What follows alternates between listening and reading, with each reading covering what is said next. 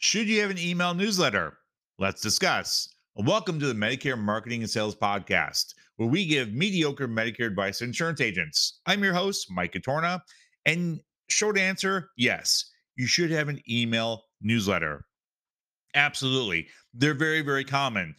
And almost anything I bought online, I get a newsletter from backpacks, shoes to miscellaneous items around my house. I get a newsletter.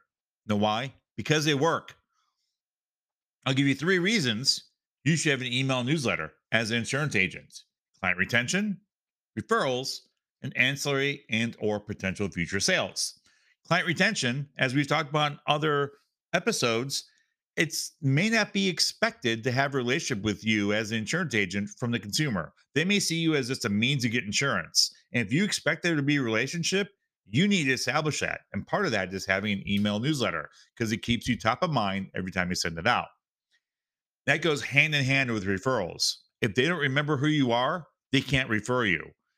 So this will help the opportunity for them to refer you out because they're going to be more likely to remember who the heck you are.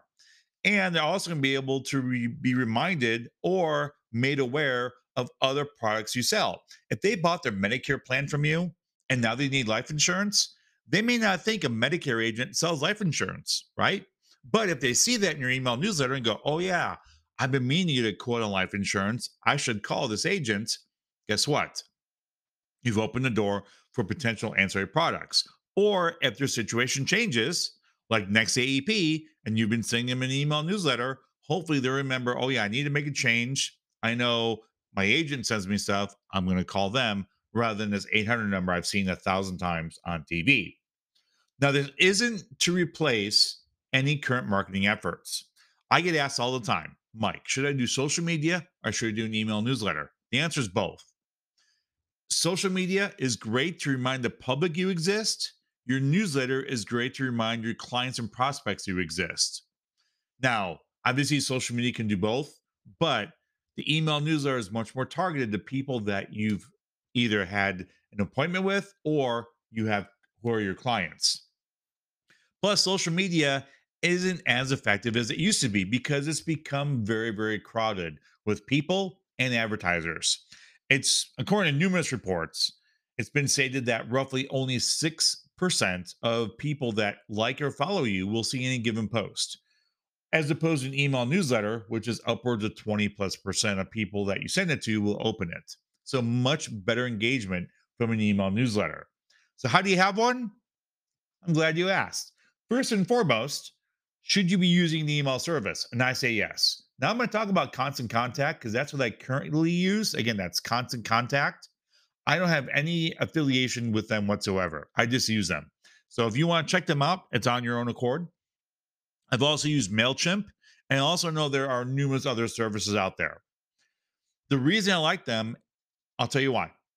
One, analytics. I can see when my newsletter goes out how many people open it, how many bad email addresses I have, who clicks on what. I could also do a resend. If I know I may not be available on all newsletter services, but I know on the one I use, i.e., Constant Contact, I could click a button and it resends that newsletter to anyone who hasn't opened it after 4 days. So it sits in their inbox for 4 days. Anyone that hasn't clicked on it gets a reminder email to open it. So I get double the effort with only a click of a button. It's pretty slick. I could use templates. So once I make a template or get a template that I really like, I don't have to recreate it every single time I send out an email newsletter. I just simply copy, change the content, and ship it out. And it makes me look professional as opposed to just having a simple worded email. I could use graphics, I could use animated GIFs, I could use all kinds of things in there to help enhance the user experience and be more enjoyable. Another cool thing I like about newsletter services, you can link to other articles. So if you don't have an active blog, which I know a lot of people don't in this industry, but you find an interesting article about maybe saving prescription drug costs or the updates on Medicare, you could link that article in your email newsletter. So it's pretty slick to share information with. Now, downside, there's two. There's cost. Obviously, there's Most of these services aren't free. I think MailChimp had a free version up to 2,000 email addresses, which should do you for a while. So you can check that out. But most programs have a cost affiliate to them. And that starts out basically, I think maybe $20, $30 a month and goes up from there depending on how many email addresses you plan to send it to. The other one is it could potentially be seen as spam. Depending on your subject line and the content, it can be seen as spam. However, I can tell you the newsletters I send out have about a 35-40% open rate. So even if some are going to spam, I'm doing I'm having far better reach with my email newsletter than I am with social media. So yeah, people may not see it, but I know it's still having a very good effect. Now, next, what should you call your email newsletter?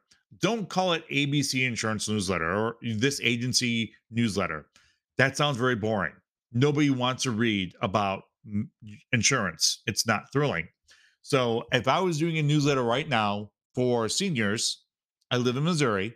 So, I would do Missouri Medicare Updates brought to you by ABC Agency. You can call it whatever you want. There's no I mean, obviously you can't use trademark names, but you can call it, Colorado's Medicare updates or Denver Medicare info or something along those lines, brought to you by your agency. So you could sponsor your own newsletter.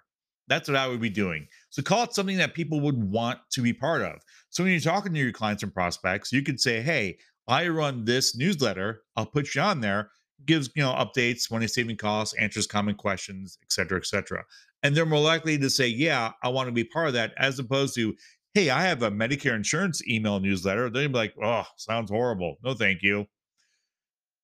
Now, next, beyond that is once you get them to agree to be part of the newsletter, you got to send it out and you got to have clever subject lines. I will say that the service I use, again, Constant Contact, does help me write subject lines. So they can look at the content in my email newsletter and say, here's some example subject lines to consider. Because there are some words you should avoid, like free.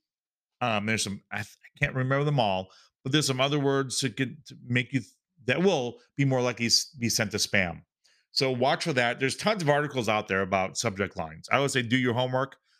Should be relevant to some of the content in there. So if you have a article about saving money in prescription costs, you could have that as a subject line. How to save money in prescription drugs. That could be your subject line, as opposed to newsletter number 7, which nobody knows what that means. Now, what's the newsletter going to look like? I would say what's worked for me in the past is your logo, the newsletter name and logo and all that at the top. An interesting or useful article, another interesting or useful article, some miscellaneous info if you want in there, your offering, that's it. So you don't want to be too convoluted and too much information because it can seem overwhelming. So if there's a great article out there, link it in there. If you're doing it quarterly, you have an entire quarter to find 2 interesting articles. It can be done. Maybe you do a top question or a Q&A about Medicare, and you could write a simple snippet in there saying, here's one of the top questions I get asked section. And if you're sending out 4 times a year, you could probably come up with a question that you're going to answer and answer pretty quick. You could do some miscellaneous information, maybe do some local events. You could talk about Missouri or Colorado or Illinois, depending on what state you're in. And then last but not least, at the bottom, you give a small section saying, are you looking for life insurance? We offer that. So there's your solicitation part at the bottom, because you want the newsletter to be more about helping your clients, but also with a little sprinkling of, hey, remember me. And there are tons of templates out there that you can look at. I know a lot of them have pre-made templates you can modify to your needs. Some services even have where you could pay somebody to make your newsletter template. So it all depends on how much time you want to invest, how much money you want to invest, and how savvy you are at graphic design. There's lots of resources out there. I know a lot of them have access to stock image photos because you want to have some decent images on there. And you could just use their free stock images or pay a couple bucks for stock image if you want to use it on numerous newsletters. So there is the reasons you should have an email newsletter and some tips to have one.